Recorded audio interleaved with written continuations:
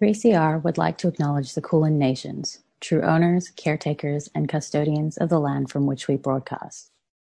3CR pays respect to elders past and present of the Kulin Nations. We recognize their unceded sovereignty.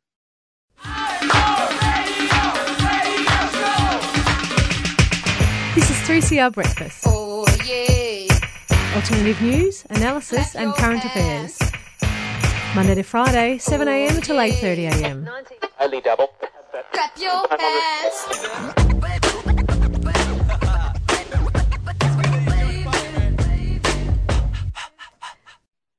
Good morning, listeners. You're listening to 3CR 855 AM, Thursday morning breakfast. It's the 11th of June. Morning, Priya. Morning, Scheherazade. Morning, Carly. Good morning, Priya. Hey. So we've got a really important show with some pretty heavy-hitting audio from Saturday's Black Lives Matter rally coming up today. So I might just jump into letting you know what's going to be at the start of the program. So we're going to start off by hearing two segments of audio from the beginning of the rally, which was emceed by Merki Onus, who's a Gunai and Gunditjmara woman and member of Warriors of the Aboriginal Resistance. After this, we're going to hear Welcome to Country from Sue Ann Hunter, who's a Wurundjeri woman, and Mandy Nicholson, who's also a Wurundjeri woman, and her daughter, Kaya Nicholson Ward, and they're all from Djeri Djeri. Then we start to hear from some of the families of Aboriginal people who've died in custody, who are fighting for justice for their loved ones. So this begins with a statement from Warren Day, who's son of Yorta Yorta woman Tanya Day, and he's supported on stage by two of Tanya's first cousins. After a short break, we'll hear from more families, starting with Dwayne, the brother of Veronica Nelson Walker, who's accompanied by Viv Malo. Then we hear from Ray Thomas Sr., who's a Gunai and Gunditjmara man and father of Ray Thomas, Uncle Ted Wilkes, a Noongar elder, Justin Graham, supported on stage by Rachel Hocking, talking on behalf of Warlpiri Mob from Yuendumu. So they're reading a statement from Kumanjaya Walker's family with input from Samira Fernandez and Warlpiri elder Ned Numpjimpa Hargraves. And finally, we hear from Uncle Taljum Edwards, who's a Taungurung man who has been in a long-haul fight challenging the jurisdiction of the colony. Then we'll hear some poems by Dr. Denise Chapman, who's a storyteller and spoken word artist who lectures in children's literature, early literacy, and new media technology at Monash University. So Denise will share a few poems reflecting on racism and her experience as a Black woman from the US in Australia. And then lastly, we'll hear a speech that was delivered by Wani Lefray in collaboration with Pauline Ventuna and Hamil Ibrahim. It's about violence against Black peoples, colonies and continent, connecting Black struggle across so-called Australia, the Pacific, the African continent, the United States and more.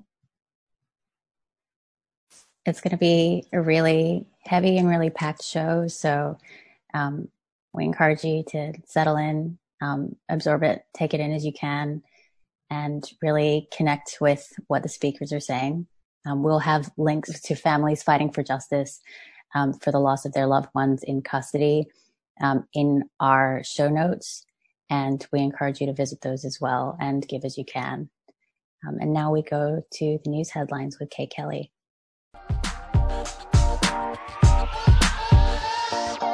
Good morning, I'm Kate Kelly and here are the top stories on 3CR this Thursday.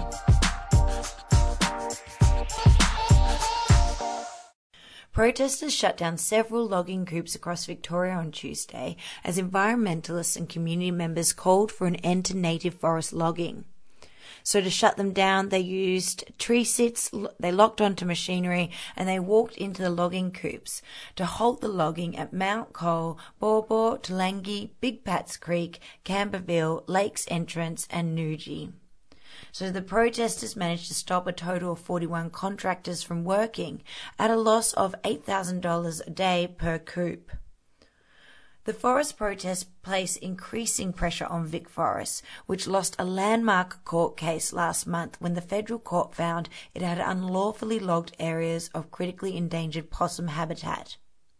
So the protesters said the forested mountain was an important refuge for over 20 species of threatened flora and fauna in a heavily cleared region of the state. And to WA, where Reconciliation Australia has revoked its endorsement of mining company Rio Tinto as a reconciliation action partner over the destruction of a 46,000-year-old Aboriginal heritage site in the Pilbara, branding it a, and I quote, breathtaking breach of a respectful relationship. The not-for-profit announced its decision on Tuesday, while hundreds of protesters gathered outside the Perth offices of Rio Tinto, and as other mining companies in Western Australia defended their management of Aboriginal heritage sites. Rio Tinto's chairman, Simon Thompson, has reportedly scheduled meetings with shareholders in the UK to repair the damage caused by the incident. The Financial Times reported the incident has been criticised by financial service company Legal & General, one of Rio Tinto's 10 biggest shareholders. And a little closer to home, the Yarra River will be polluted with storm water containing potentially toxic chemicals running off the $16 billion Northeast Link unless action is taken, a respected water expert has warned. So this comes from Chris Chesterfield, who is the chair of the Burren Council, which was appointed by the Andrews government in 2018 to advocate for the Yarra. So he said the river will be polluted with significant volumes of storm water if water treatment is not installed along the Wyden Eastern Freeway. He went on to say that construction of the freeways in Melbourne has been quote, disaster for the Yarra's health, and the North East Link must mark a turning point in protecting the city's rivers and creeks. The expansion of the Eastern Freeway to more than 20 lanes at its widest point will obviously create additional stormwater runoff into Coonung Creek, which runs adjacent to the freeway and flows into the Yarra, Mr. Chesterfield said. So North East Link does not yet have a treatment plan for stormwater runoff. So that's one to watch in the coming weeks and months. And that's it, all the day's news that you need to know. And now we're going to go into a track, and this one is Yillaway, which was originally written and sung by Joe Geyer, and this is Philly's rendition, Yillaway.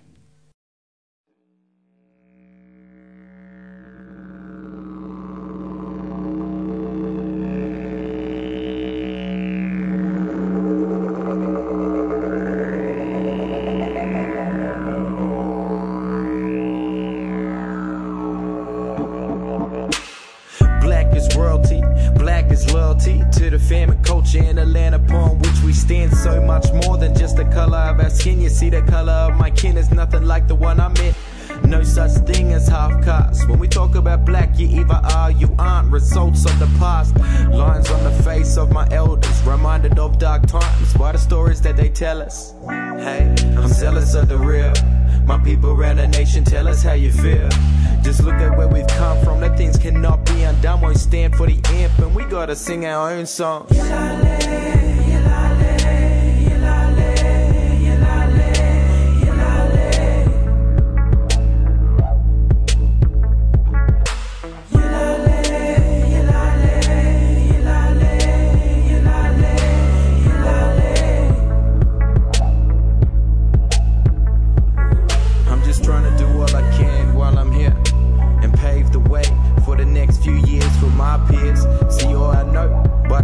I've been told everything that glistens ain't gold. No Midas touch, but with the lightest touch I can light the path that we follow. Living on borrowed time, stepping through narrow minds. Wish we could press rewind, but this is what we got. So I say for our children, we'll continue building strong communities and help burst through the ceiling. Sing for our elders, those who hold the knowledge, our timekeepers and all our storytellers.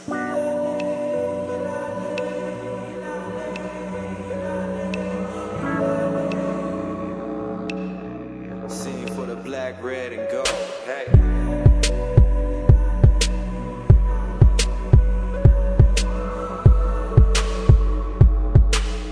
Sing for the black, red, and gold. Hey. Born into a world that's unfair, unclear of the journey that lies ahead. Water fills the eyes before falling like waterfalls. Sadness for our ancestors, happiness for the fact we're still here. And so we sing.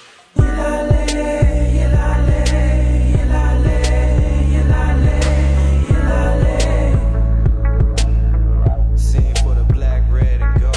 Hey.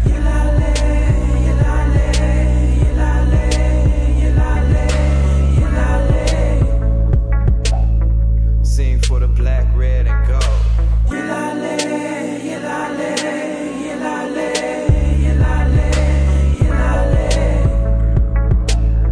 Sing for the black, red, and gold.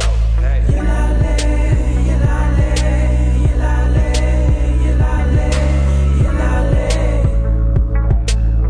Sing for the black, red, and gold. Hey.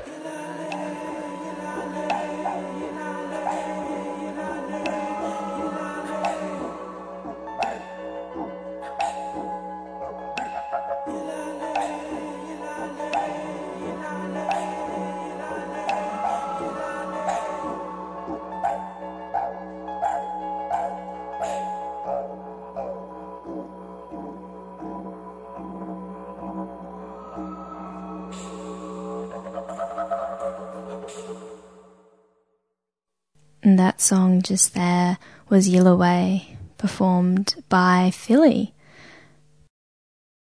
All right, so we're about to hear the start of audio from the Black Lives Matter rally on Saturday. So we're going to hear an intro from Mariki Onus. We'll hear from Sue Ann Hunter and the Jerry Jerry Dancers. And we'll also hear from Warren Day reading a statement about his mother, Tanya Day, who died in police custody. And I'm just going to read you out our media release. I can't breathe. The words of George Floyd as he was being murdered by the police in Minneapolis resonated painfully with Aboriginal people, as so many of our own have died at the hands of racist police and prison guards here in so-called Australia. We stand in solidarity with our brothers and sisters, our siblings fighting for justice and freedom in the United States of America and everywhere else in the world.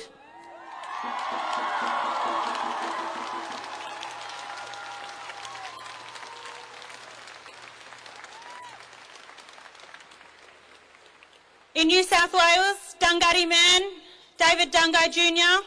was held down by 5 prison guards, also yelled, "I can't breathe," more than 12 times.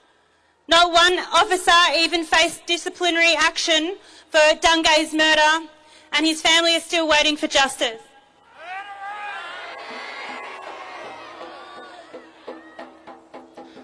Racist policing practices are lethal.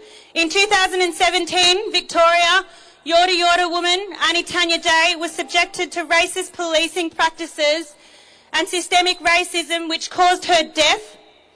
In 2004, Queensland man Malarinji Durmaji was likewise subject to racist policing practices and then murdered in custody.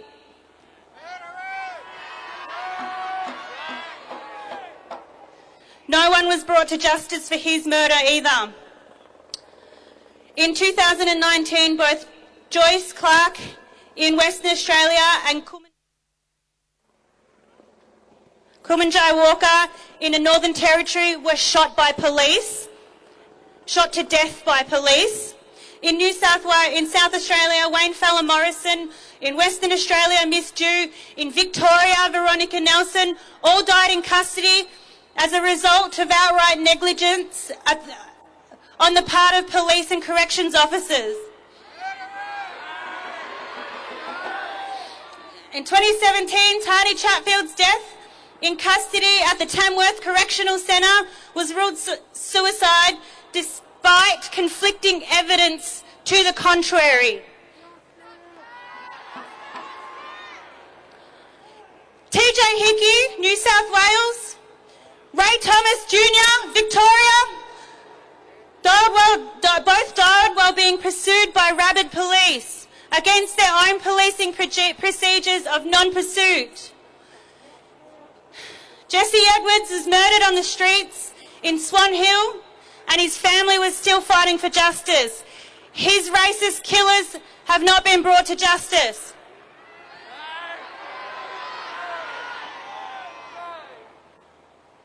Had all these people been white, they would no doubt be still here. These deaths are among the latest in a long line of deaths in custody in the United States and Australia. Since the Royal Commission in 1991 into Aboriginal deaths in custody, 400, and it says 32 on my piece of paper, but I believe it's 435. As we speak about this, people are dying.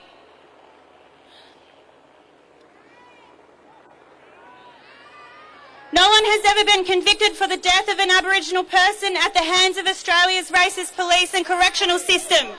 Not one person.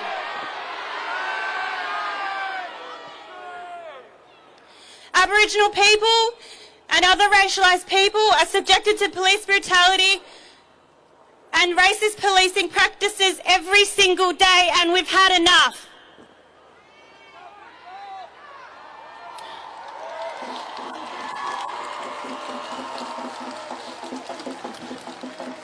Australia and the US are both violent, colonial, racist regimes built on the genocide of Indigenous people and the theft of our lands. The police uphold these systems through the ongoing violent policing practices which sees both Indigenous and African Americans fill prisons and be murdered at the hands of these violent states. Black Lives Matter!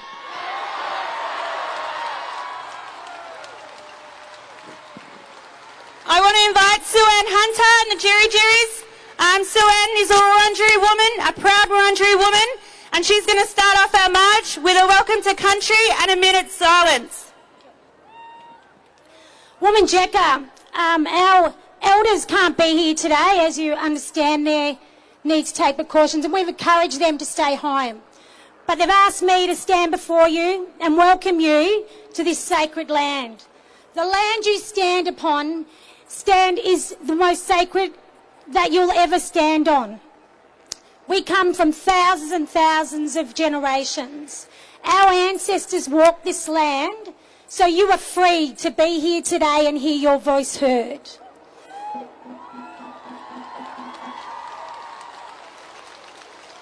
They ask of three things of you today. 1, look after country. 2, look after each other.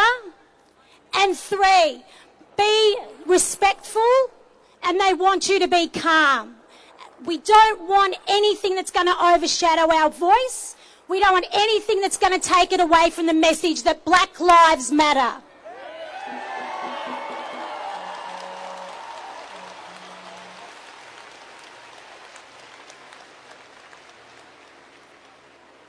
What I'm going to do now is ask for 1 minute's silence for those that have fallen.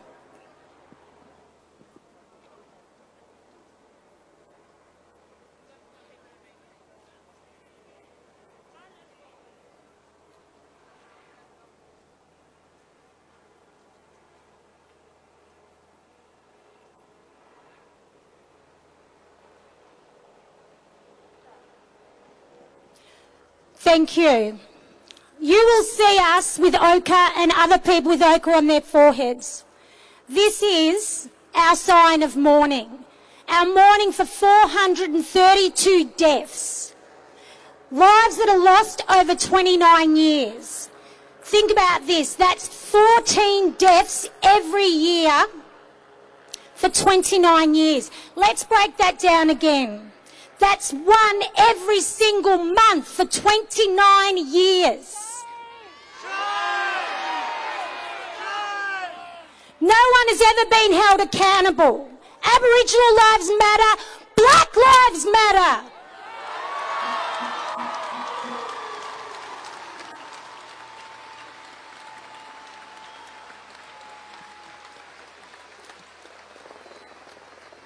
Now we need to mourn all those people that have died before 17, or after 1788, not before. After 1788, because that doesn't include all of those ones from the 1991 Royal Commission into deaths in custody. There's so many more people that have died in the frontier wars. So we need to mourn them properly. We need to farewell their spirits. And my heart's beating really hard because I'm looking, you guys can't see this, but I'm looking at the crowd and it's going to the next block. It's going to the next block. And I wanted to thank every single one of you people here today, Aboriginal and our non-Aboriginal allies, because for so long, for too long, we haven't been heard, and we are the same here in Australia than over in America. So finally our voices are being heard, but I'm here to say farewell to their spirits, and I want you to repeat after me. Twaganen. Really loud so our ancestors hear us. Twaganen. Yerabaling. Morup. Nganganyaro. Nganganyaro. Tarangalk. Nganganganyen. Morup nganyen. Nalaijaring. So all of you guys were just speaking in the Woiwurrung language, the traditional language of the Wurundjeri people, the traditional owners of Naarm, of Melbourne. Now we're going to sing together. Try and sing along if you want, but if you want to join in, I want you all to join in. I want you to put your hand on your heart. And I want you to do the beat of the heartbeat. You can do it with your feet as well. So this will be the beat to this chant. And keep it going, because this is all about everyone's life. And at the very end, the heart stops. So it's a very sad chant, but it's a very strong chant to farewell that spirit of our loved ones. Twaganen, Yerabaling, Moro.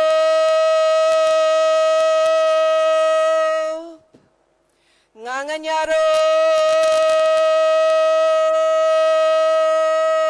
nganganyaro, tarangal. Keep it going. Nganganganyen, nganganganyen.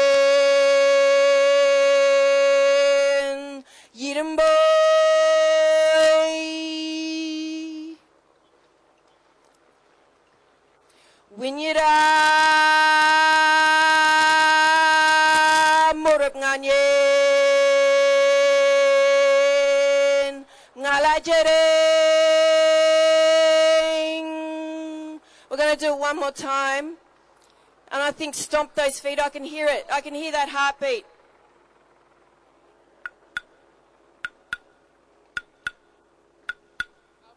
Twaganen, Yerabaling, Moro,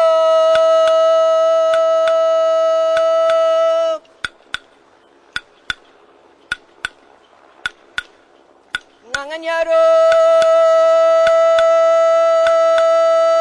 Nganganyaro, Taranga.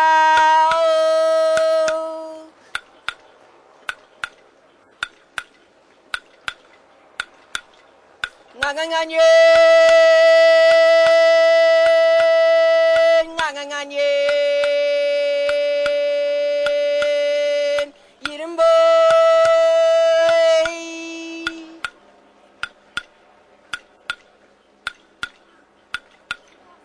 Winyira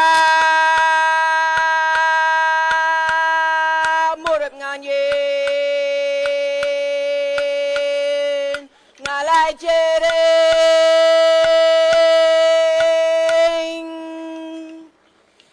Now, isn't that a powerful thing to do, to farewell those spirits that have been lost?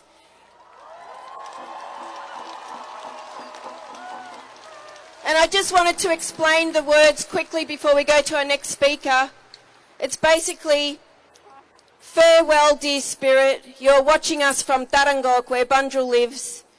We will see you tomorrow when our souls reunite. So now I'm going to pass it over to my daughter Kaya. He'll be talking about the youth's perspective on this, because we've all been feeling heavy. We've been feeling sick because we're absorbing all of this horrible stuff. So the young ones as well. So here's her voice. This is Kaya, my 17-year-old daughter.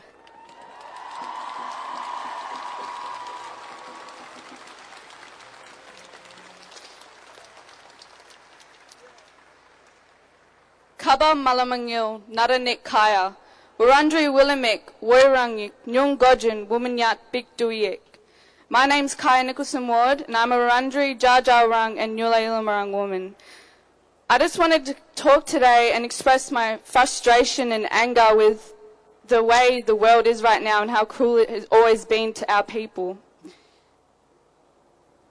I've had a really tough week dealing with everything that's happening in the world, especially with what's happened in New South Wales to that young Aboriginal boy that was slammed to his face by a police officer.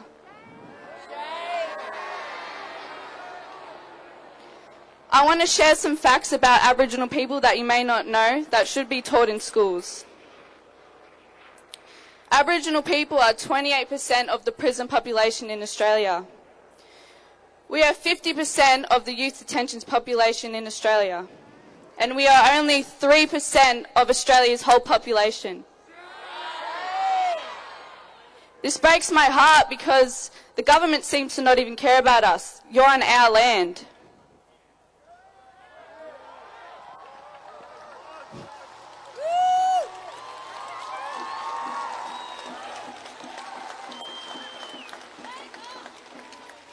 It's the same story on different soil. We are dealing with the same racism here, and Australia needs to talk about it, especially in schools. This can be done by teaching Australia's true history from our perspective, especially how Australia was built and how my people almost got wiped out. Just for Australia to be built, we were almost wiped out. That's not taught in school.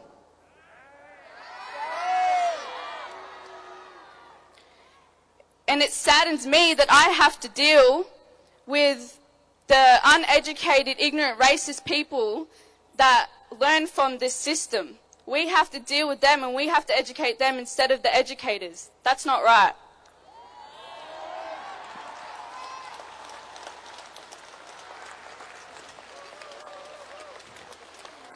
There has been around 432 Aboriginal deaths in custody since 1991.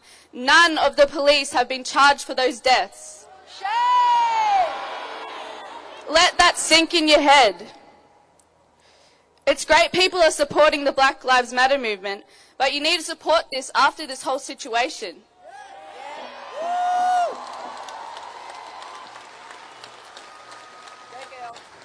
Don't just support Black Lives Matter because it's trending.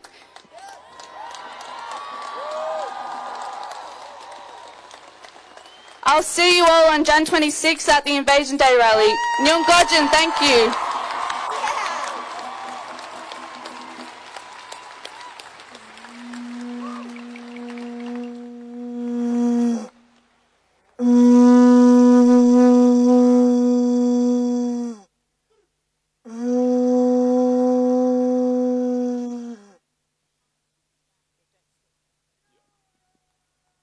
We're in this together. Let's fix it.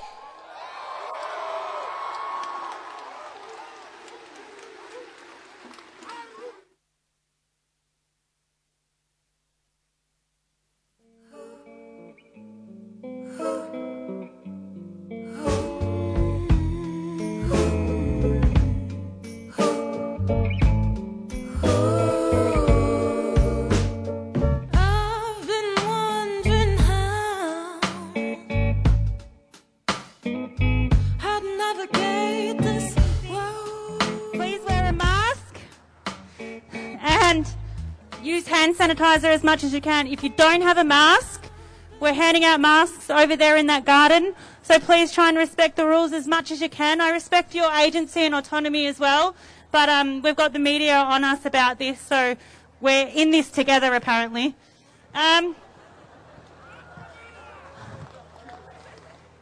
I just want to invite...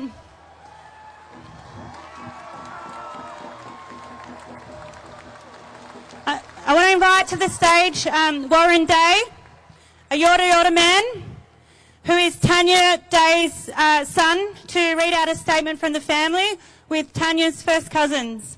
Please give them a warm welcome.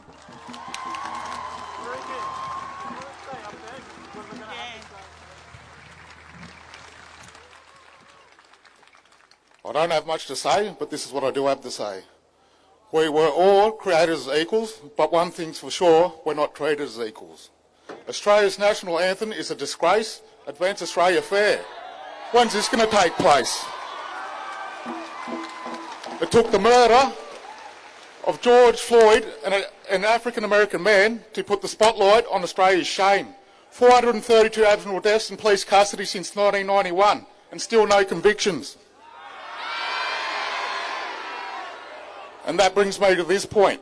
The racial profiling by police, inhumane treatment by police, and the harassment of our youth, and the murders of our loved ones, uncles, aunties, brothers, sisters, cousins, grandmothers, grandfathers, mothers, fathers. All at the hands of police. All we want is justice, and to be treated as equals. That's not much to ask for, is it? There is no room for racists in this world. We need change, and it needs to start happening now. Black Lives Matter.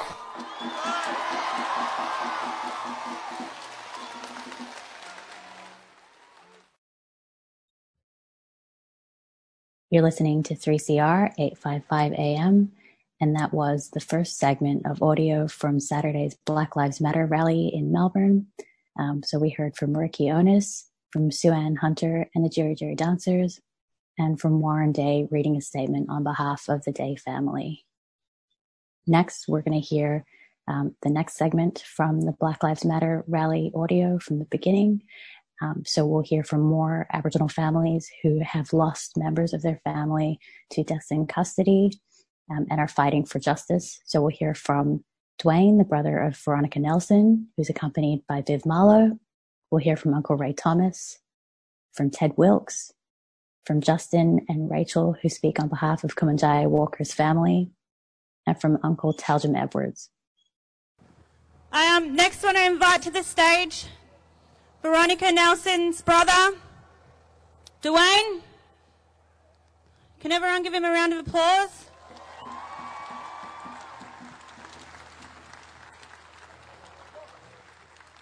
Hello, my people. We're all equal. Black, white and yellow. One nation. Equal rights for all. Brrr. I love all you people, but I'm here for one reason, is to pay respects for my sister, Veronica Walker. So can you bow your heads for my sister while I bow my head, please?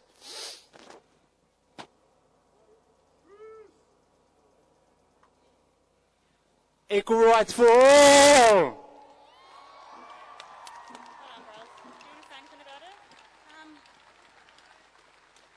Thanks, Dwayne. This is Dwayne.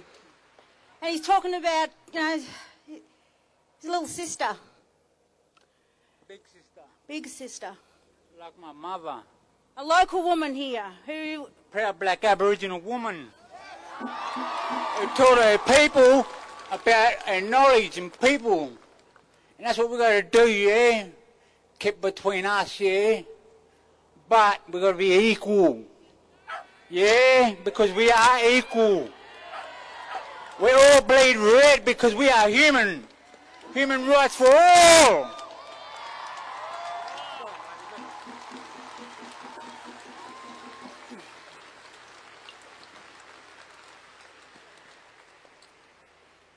I stand in solidarity with Black lives and the lives lost to the brutality of the forces of the state. That we know we're here for one reason. Money!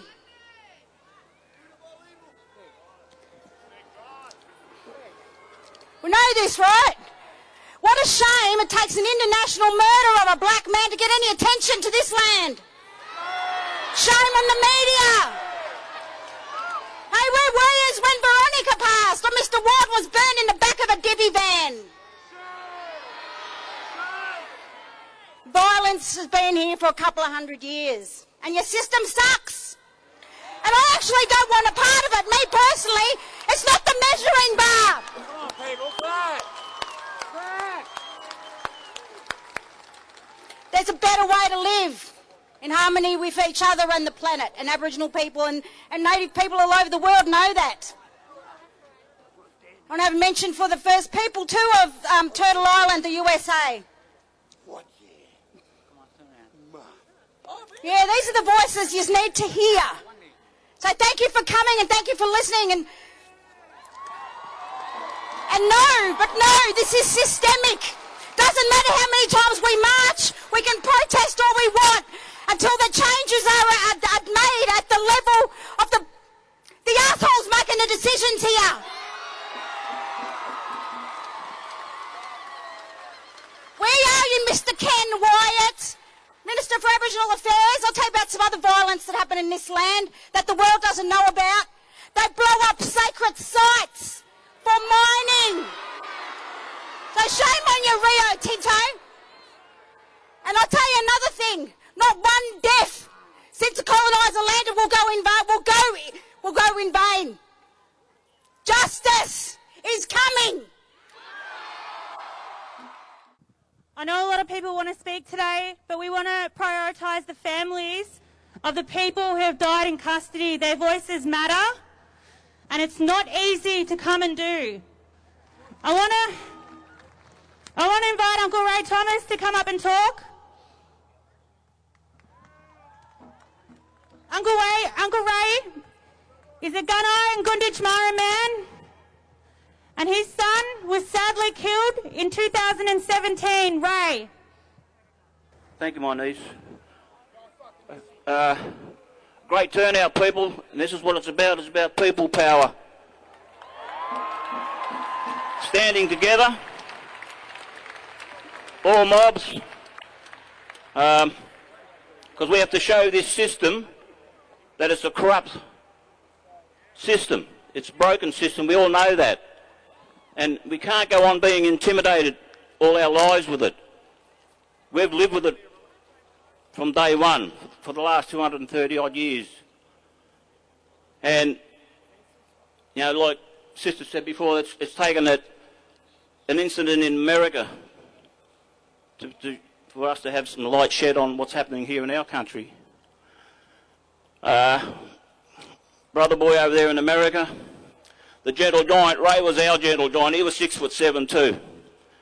A big caring man, very protective of his family, especially all his girl cousins and sister girls in the community, very, very protective.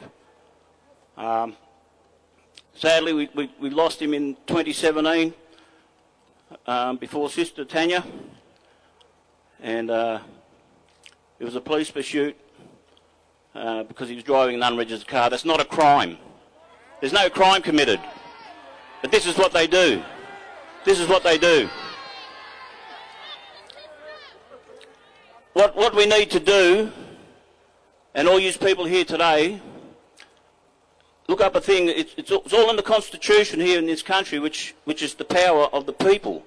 And people just got to understand that. Because we're fighting a corporation. It's not a government. This is what we're going to keep mind of. And this is all just rules and regulations of a company. It's not law. So you've got to get your head around that part. The other thing is what we need to do is a thing I think it's called the Citizen Instigated Referendum. It's in the Constitution, I believe, and you only need 100,000 signatories. So if everybody here today goes online and you find that and you sign it, and we can instigate a referendum to take these treasonous traitors to court in their own system. So go home from today, do your homework, do the research, find out about it. I think at present there's apparently 70,000, 80,000 people that have signed that petition.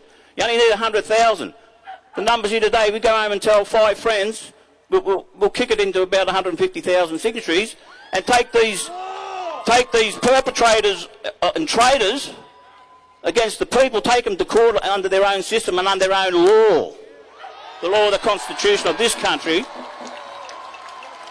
And this is how we're going to beat this system. Make them accountable. We're still waiting for our justice for Ray. That's coming up for us. So it's pretty heavy time. And I just want to say thanks for allowing me to speak today. And it's a great turnout. But go home, do that research, and we'll get these dogs into court. We've got to get them in the court. And as for these policy enforcers of the corporation, you need to have a good long think about your life and your children and your grandchildren, what they're going to be facing, and the legacy what you're leaving behind. Because you're not going to be a copper forever. There's going to be other coppers come along after you with the same attitude and brutality, and they might be attacking your children and family in the street.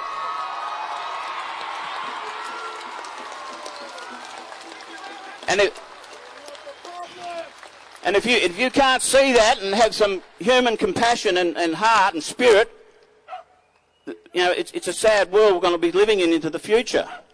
And it's the future that we're going to worry about for the young people. Our children and our grandchildren and grand-grandchildren, great-grandchildren. And no doubt these fellows have all got family, and surely you must think about that. You have to think about that somewhere in when you go home after work. Think about what you've done on the day, or who you treated, or how you treated somebody, and think, how would you like my son or daughter to be treated like I treated that person today?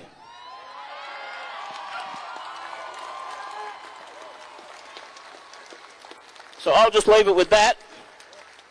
So go home, do that research, and if we can get this referendum up and get this broken system in the court under their own system, and get these traitors charged for treason. Been treasonous since 73. 1973, Gough Whitlam signed up a thing called the Unidroit Treaty. Look that up. He sold all the wealth of the land. It's owned by the Vatican. And Bob Hawke, the 1986 Act, the Australia Act. It's all criminal, and it's not lawful because there was no referendum to pass it. This is the criminal activity that goes on. So do the research, people, and empower yourself with the knowledge. And thank you for just letting me have a say. Thank you, people. Justice for Ray. I want to invite Ted Wilkes, Uncle Ted Wilkes, to the stage. He's a Noongar elder. Noongar people are some of the most incarcerated people on this planet. The racist policing practices, we're going to hear from a lot of different black people all around the world, but I think this is a really important story to tell and be told, so I just want you everyone to make welcome Ted Wilkes, Noongar elder.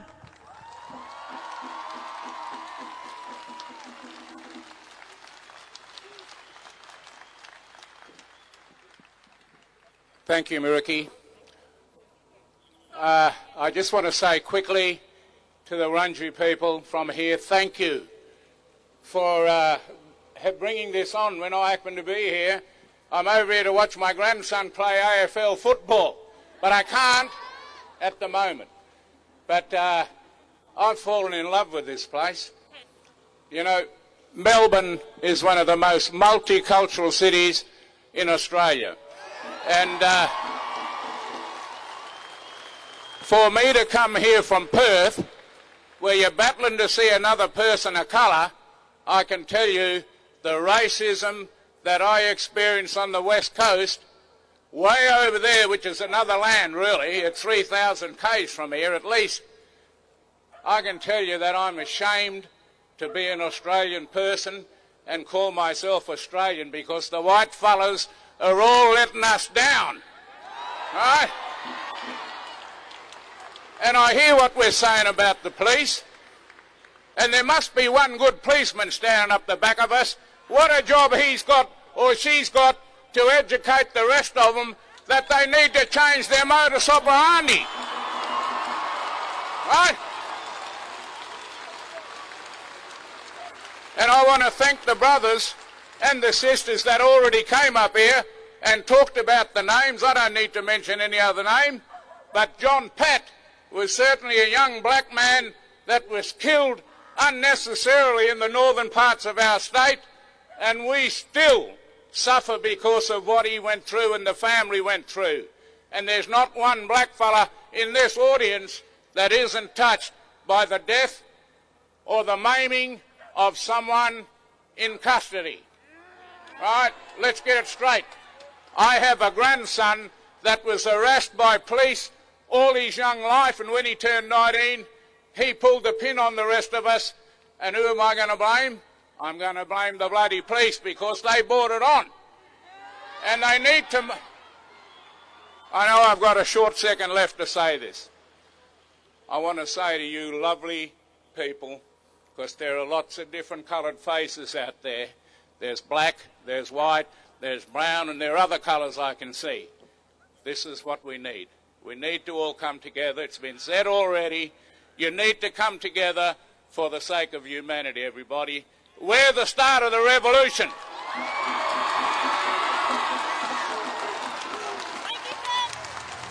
Thank you.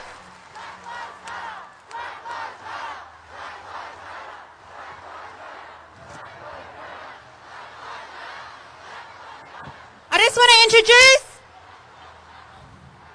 Kumanjai Walker's mob from Werribee, Rachel and Justin, to share a few words.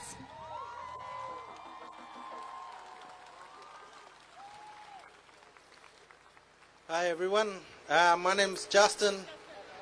My name's Justin Grant.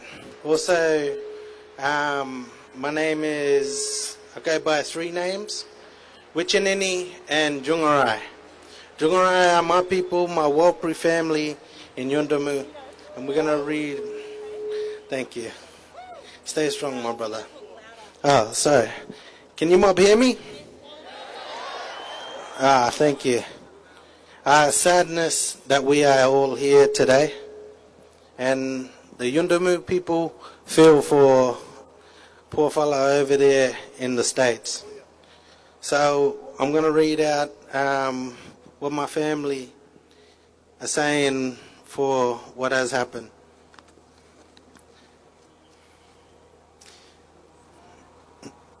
This is a statement from Kumanjai Walker's family. Beginning and end comment from Samara Fernandez. Over the past couple of weeks, I have spoken to my family about the murder of George Floyd in the USA. We as a community, the Warlpiri community, are absolutely devastated and outraged. Just last year in November, my cousin Kumanjai Walker was shot by NT police officers and he died.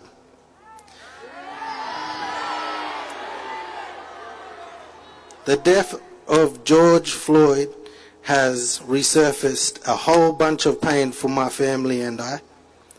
We are standing with our emotions.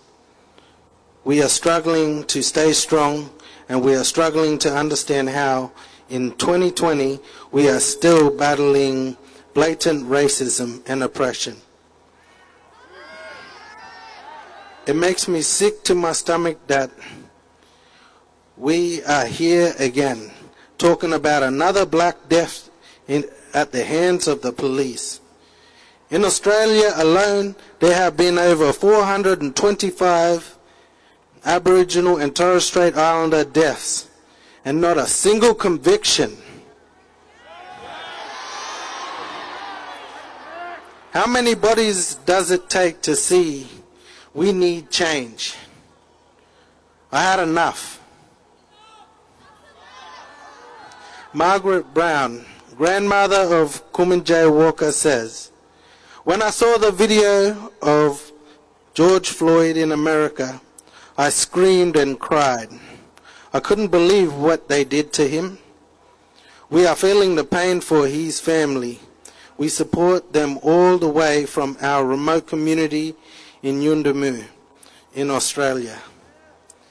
The video made my stomach sick, and it made me think about my grandson. I am still heartbroken. The police got no shame killing Yapa.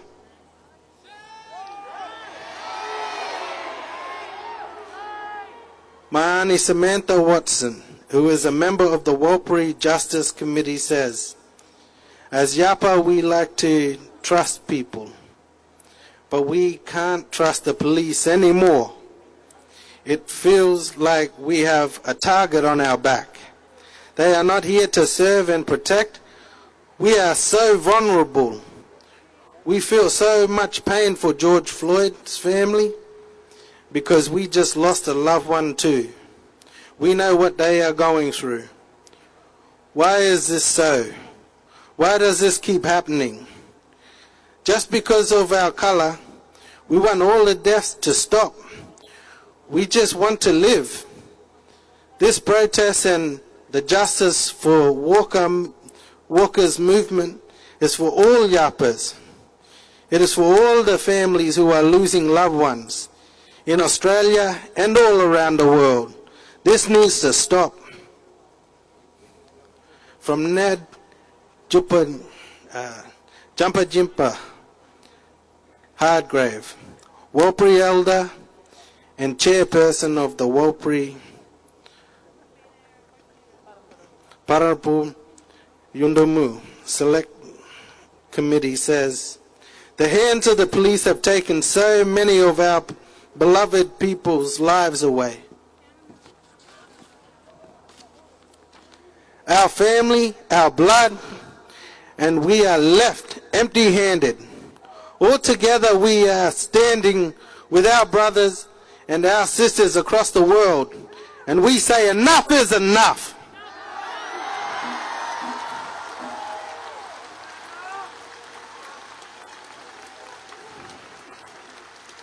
But we here in this country, we especially say no more Aboriginal deaths in custody, no more targeting us. This is our home. This is our land. We cannot go back and do it again. Enough is enough. Because Yapa lives matter.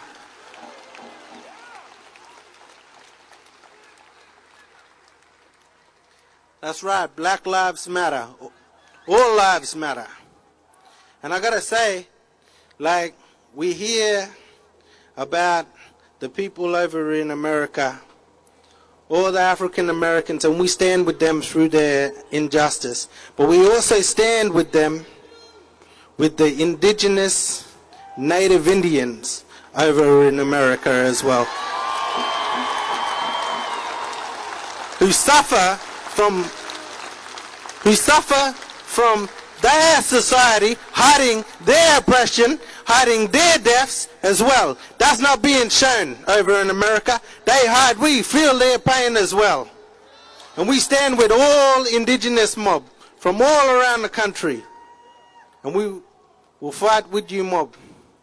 Because you are our family. If you're part of this land, we are part of you as well.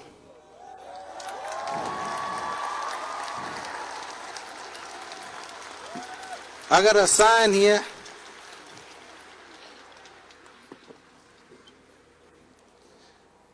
This sign right here is for all of us who are standing here fighting. We can't breathe. We can't breathe. We can't breathe. So stop standing on our necks.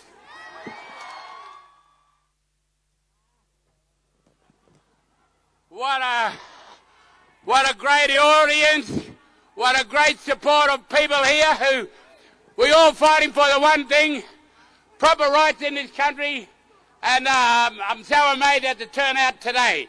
My name is Taljum Choco Howard Edwards. I am a Palawa, a Bunurong, a Yorta Yorta, a Muddy Muddy, a Tanarang man. I am a stolen generation person, and I've been in this situation of I can't breathe! I can't breathe! I can't breathe! I can't breathe! That many times in my life, I first fronted the judicial system in 1956. I'm still fronting the judicial system 2020. For the last 5 years, I've been contesting this court about the jurisdiction. You show me the papers where you got your jurisdiction. You ain't got support. You ain't got no treaty. You ain't got no jurisdiction. So I've been fighting that for the last few years. And these people, they don't even understand what jurisdiction or sovereignty or anything stands for. I am a sovereign. We are sovereign people of this land. We are higher above this government, Australian government, that has done nothing but put us all down, keep us on the bottom rung. You know, I've had 4 people in my family die, and I know what death is like. And I am here. I'm 71. I'm here by the grace of the Great Spirit, Bunjil.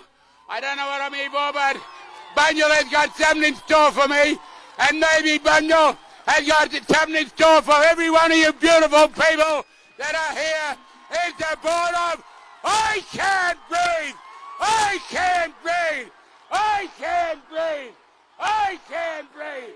I can't breathe!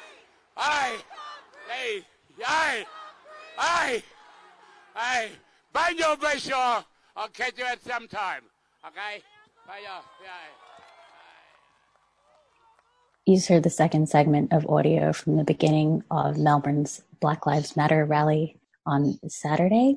You heard from families who've lost family members to deaths in custody. So we heard from Dwayne, Veronica Nelson's brother, from Viv Marlowe, from Uncle Ray Thomas, from Uncle Ted Wilkes, from Justin and Rachel on behalf of Kumanjayi Walker's family and Walkery mob, and from Uncle Taljum Edwards. 3CR is your station in solidarity and struggle. We've been with you since 1976 and we are here to stay. Throughout June, we're running a station appeal. We need the financial support of our listeners to stay independent, community-owned and radical. Jump online and give what you can. Go to 3cr.org.au.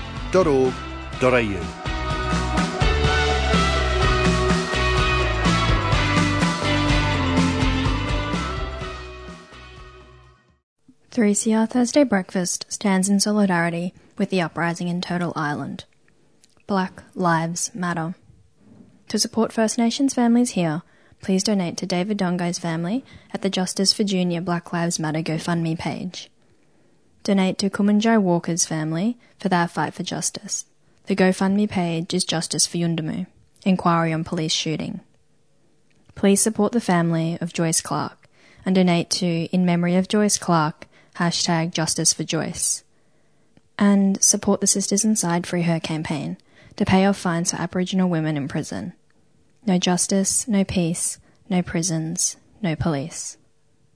You're listening to Thursday Breakfast on 3CR 855 AM. Joining us now is Dr. Denise Chapman, who is a storyteller, digital media creator and spoken word artist who lectures in children's literature, early literacy and new media technology at Monash University. So Denise will share with us a few poems reflecting on racism and her experience as a Black woman from the US in Australia. So firstly, welcome, Denise. Thank you for joining us. Thank you. Thank you for the invitation. Really good to be here. Denise, did you want to walk us through or talk us through some of the poems that you'll be sharing with us today?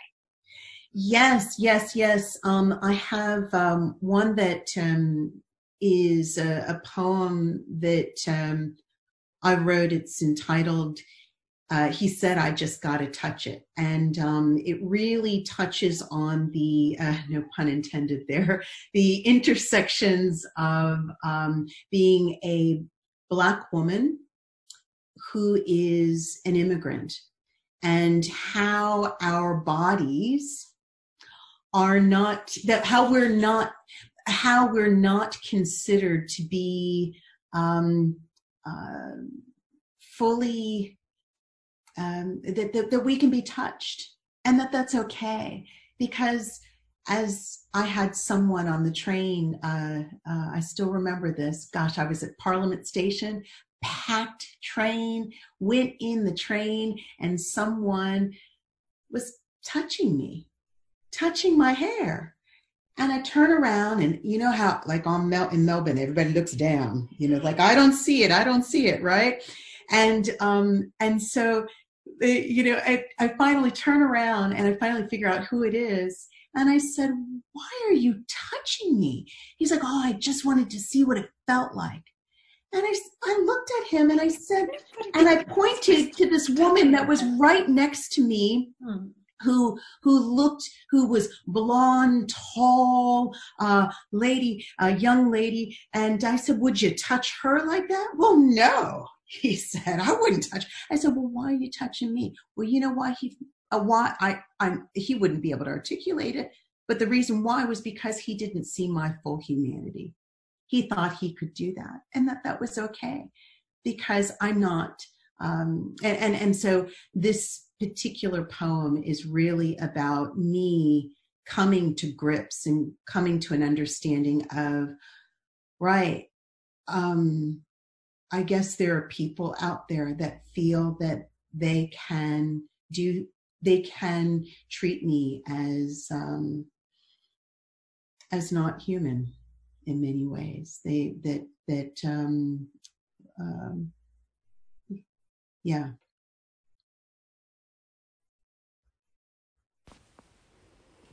He said, "I just gotta touch it. Gotta touch it. Can't help myself." Touch it? Touch what? Oh, dear God. No.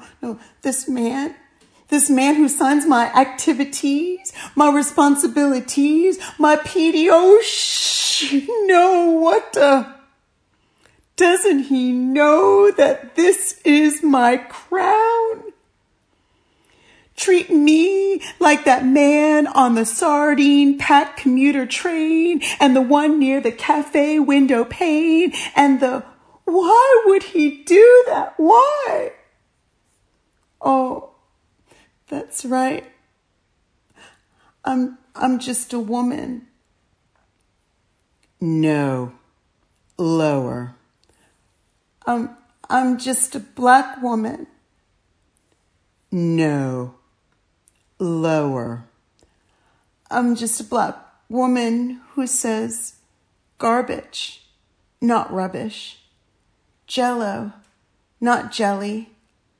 Bathroom, not toilet or loo. Where's your Milo? And don't you want some mayo? Do you really carry around hot sauce called Slap Your Mama Slap? I wish I could have stopped him. My mask, is it on straight? Straight, not nappy. Grins, not lies. Is my mask okay? My tap dancing stage mask? 'Cause y'all's know I's can tap dance, yes. This next poem is about, it's called A White Sign, and it is really my experience seeing this woman who is a white woman in the U.S. Who is sick of being in self-isolation, not because of maybe the reasons why you might think, but she makes it known that she is a human being and that we are treading on her freedom to be a human being, to get her nails done, if you will. She didn't say that, but that's what I'm assuming. And she has this sign that states, that's written, "Muzzles are for dogs and slaves. I am a free human being." And with those words right next to it is a picture of a woman from Brazil with a muzzle, originally from that space, with a muzzle on her face, and pairing that black body as an animal, essentially. It's like, well, I'm not this woman. I'm not that. Why would you take away my freedom? So it was really, I was horribly infected by that visual.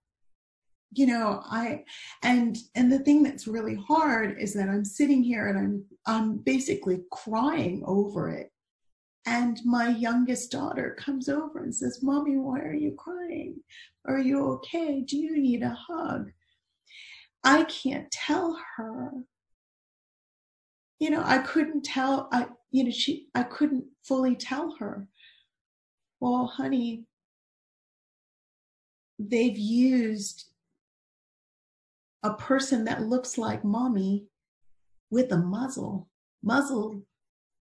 and to compare their experience and to see us as dogs, if you will. Why would you treat us like those people, these people? We're not those people." And it really made me sad for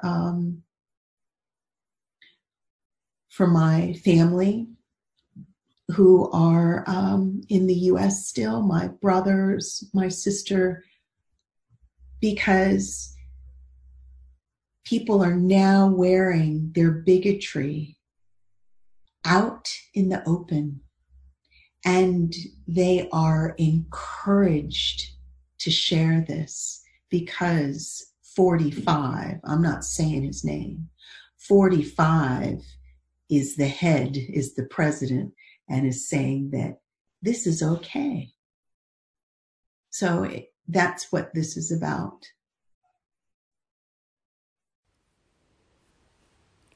A white sign. Red, white, and blue privilege dripped from her hands that wrote, "Muzzles are for dogs and slaves. I am a free human being. Words far right, words far from right. This sign captioned an image, a black face, in irons, in torture, enslaved. This sign, her look makes me tearful, fearful, doubtful that my children's children will ever be free from this lens, overlay reality of otherness, darkness, blackness. I can't remove this sign, this symbol, this muzzle from my face. This sign, her red cloth wrapped round my neck, is cutting, strangling, hanging me. And the belief that once pulsed through my veins that I could be somebody, someone, some being that mattered is yoked. And now dim 39 lashes and unclotted blood is dripping, festering, oozing my chatteled history. Yeah. Another poem that I've touched on is one that it came about. It's called Morning, and it's a fear. It's about the fear that I have every morning, and I'm getting a little bit emotional because every morning I wake up, and being an immigrant here and knowing that people that look like me are being killed, that my two brothers, someone doesn't know that they are a person, a human. So every morning I wake up and I check my phone. The phone's right there. I check my phone to see, have I gotten a phone call to tell me that someone's been hurt? I'm fearful. And so this poem is about me being fearful of potentially looking at my phone, seeing another video of a Black man being harmed, killed, maimed, and realizing it's my brother, it's my father, it's my sister who's trying to drive to work. And so it's a play also on the word of mourning. Every morning I see this, but also I'm in mourning. So these are the things that I think are important that we talk about, because these are the silences. This is something that we're silent about, and we can't, because this is what everyday racism looks like. Every day I wake up fearful. Morning. I'm fearful. Each morning, I'm fearful. My brother's face will be looking at me, fearful, asking for help as I'm staring at my phone, fearful. Each morning, I'm fearful. Yeah, and I've got another piece that gives me peace, a poem that I shared. It's called Little Hands, and it probably should be called Little Brown Hands. After the experience, I can't remember who I was crying. I think it was over George Floyd. It was either George Floyd or Ahmaud Arbery, or Breonna Taylor. Goodness, 3. Okay, it was one, and my daughter came over, the youngest came over and hugged me. And it just, this poem, Little Hands, is about that experience of just being able to realize, to take a breath, and to actually see my purpose, and that I have to, in my brown body, that I have to, as a mother, that I have to be active, that I have to be an activist. Little hands. My youngest daughter's little hands hugged me today. That feeling muted the chaos, shooed away dim hates, reminded me of my purpose. I am activated. And this last poem that I've shared, it's called Our Brother, not brother, but brother, because I saw George Floyd, and he looks like he's my people. He looks like my uncle. He looks like my Uncle David. And so as I'm watching the funeral, the first funeral that was in Minneapolis, I'm crying, but I'm also smiling because of the things that they're saying at the funeral that really breathe the sense of the beauty of his life and his humanity and his experience with his brothers, and how they did things as brothers, and eaten things that, I remember my mom talking about how, when she grew up in Harlem, and, you might have had, if you had cereal, that was a good day, okay? And you didn't have milk necessarily to pour on that cereal. You had water, so this is really about, though, the beauty of some of those things that I remember in my family. People would laugh, remember back when? And that's what was happening at that funeral. And it was beautiful. It was really beautiful. It was sad, but it was beautiful. And it breathed. It, while he said, I can't breathe, I felt that his family and his loved ones. Brother. Watching George Floyd's funeral, crying, thinking about his mama, smiling, watching brothers, Philonis and George, eating them sandwiches, banana and mayonnaise. Yes, that's right. It was a family thing, like the feel of dried clothes straight from the oven.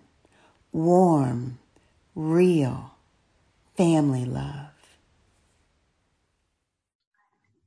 Poetry subversive, and it's really meant to change you in some ways, in making you feel something. I hope it makes you feel. I hope it infects someone. I hope that, and just if it just does it just once, and someone's thinking about it, then that'll be great, because this is every day. And I'm a visitor here on the lands that we're currently on, and this is happening to people here who should be revered, should be honored, and this is the conflict that we have. This we can't be silent on anymore. Thank you, Denise. So that was Dr. Denise Chapman, who uses poetry, oral stories, children's literature, film, call and response, storying, and interactive digital content as windows and spaces for critical activism. So Denise shared with us a few of her poems reflecting on racism and her experience as a Black woman from the US or Turtle Island in so-called Australia. 3CR Thursday Breakfast stands in solidarity with the uprising in Turtle Island. Black Lives Matter. To support First Nations families here, please donate to David Dongai's family at the Justice for Junior Black Lives Matter GoFundMe page. Donate to Kumanjai Walker's family for their fight for justice. The GoFundMe page is Justice for Yundamu, Inquiry on Police Shooting. Please support the family of Joyce Clark and donate to In Memory of Joyce Clark, #Justice for Joyce. And support the Sisters Inside Free Her campaign to pay off fines for Aboriginal women in prison.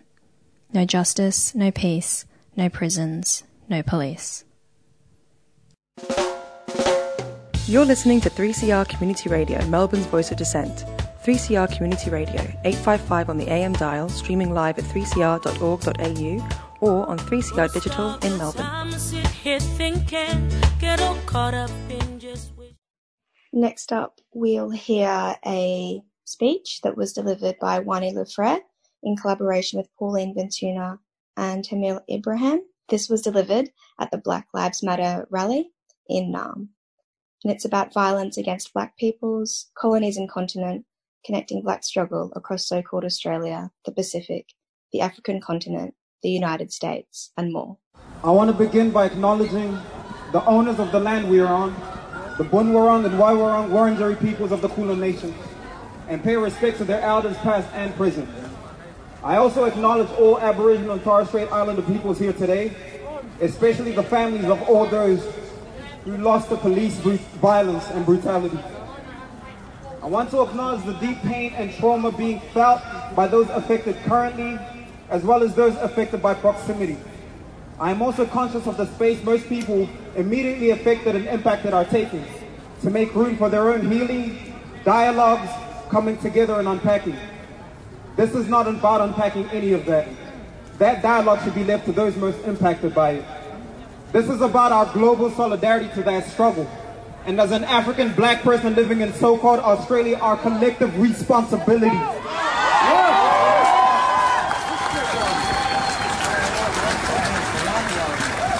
As we gather in solidarity and to honor the victims of police-orchestrated murders, George Floyd, Tony McDaddy, Breonna Taylor, and thousands of others in America, rest in peace, we understand that the state-sanctioned violence in the form of police brutality doesn't only happen in the United States of America. Let's go! We are connecting the dots between George Floyd in the United States and Collins Kosa in South Africa, 13-year-old Yasin Hussein Moyo in Kenya, Colleen Farida Mwangaza, Mama Leki in Democratic Republic of Congo, who were murdered by the neo-colonial state in the name of health security. Connecting the dots between police brutality and death in custody here, systemic ethnic cleansing of the indigenous people in Ethiopia, in Kenya, in Congo, in Morocco, and the killing of people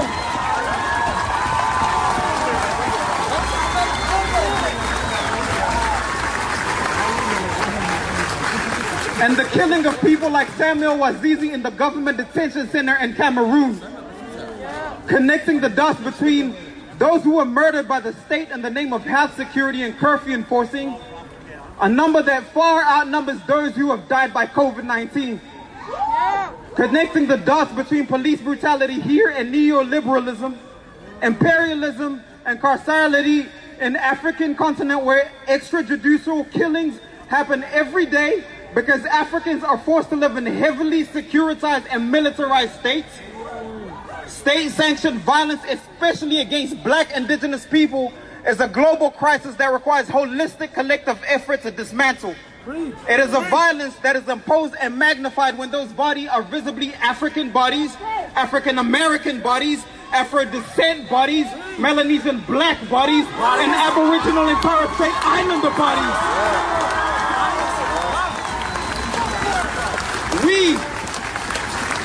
We understand that anti-black, anti-indigenous state violence is the foundation of this colony. A colony that is choking Aboriginal lands we live on. A colony governed by a genocidal regime disproportionately targets, murders, brutalizes, and dislocates Aboriginal and Torres Strait Islander peoples. That the violence has been perpetrated against black people in the United States has also been perpetrated against Aboriginal and Torres Strait Islander people here on their own ancestral lands. Let's go. But this colony, it relies on both ignorance and collective amnesia in moments like this one. It's non-indigenous settlers, those specifically who do not and have not been subjugated to anti-black violence at its borders or at the hands of the police. This in itself is an injustice that highlights hypocrisy of the cry for solidarity when the collective shouts the words Black Lives Matter. Black Lives Matter! Australia is also responsible for detention centers that cage black people fleeing Afrophobic violence across the world in inhumane living conditions, leaving them to suffer or die just outside of its shores.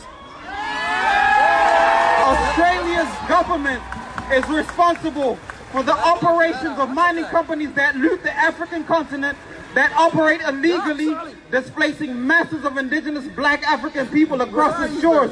Not many people know or even acknowledge that. Within its violent borders, we have been beaten by police for playing basketball. We have been humiliated as they pin us down to the ground in handcuffs for going to the gym. We have been spat at, chewed at by police dogs, and forced to watch as our aunties bleed at the hands of police as they laugh, mock, and denigrate us. In Tarney, in Footscray, in Werribee, in Dandenong, in Nobel Park, in Sunshine, in St. Albans, in Flemington, places where clusters of poor, invisible African communities congregate.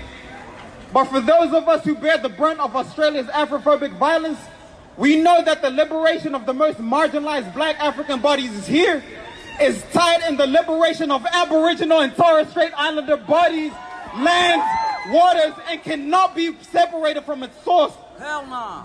The beginning of solidarity looks like recognition that there is no oppression forced on anyone in this nation that's not founded on Australia's ongoing oppression of its land's true owners, Aboriginal and Torres Strait Islander people. When we are moved by the heroic 200-year resistance of First Nations warriors, in the same way we are moved by the black freedom warriors in the United States, violently torn from their indigenous lands 400 years ago, then and only then can we really say Black Lives Matter.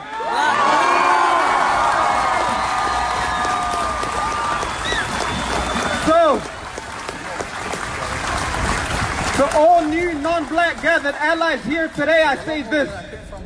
If you truly believe Black Lives Matter, I urge you to divest from ignorance. Systemic black oppression doesn't happen because we live in a system that's failed us. It happens because we live in a system that's doing exactly what it was created to do. Divest from your complicity in this system that relies on your complacency. Uproot the evil that is anti-blackness and Afrophobia within you. The Afrophobia that causes your ignorance and complacency. Talk to your people. Wake them up from their Afrophobic complacency. And to my fellow black men, my brothers, if we truly believe that Black Lives Matter, we got some work to do. We must stand with the rest of our black community who's been standing for us all this time, because that matters too. We must defend and protect our black LGBT siblings, especially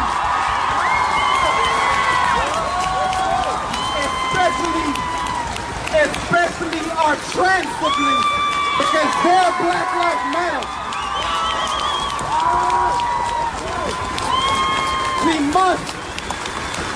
We must elevate and listen to black women, because their Black Lives Matter.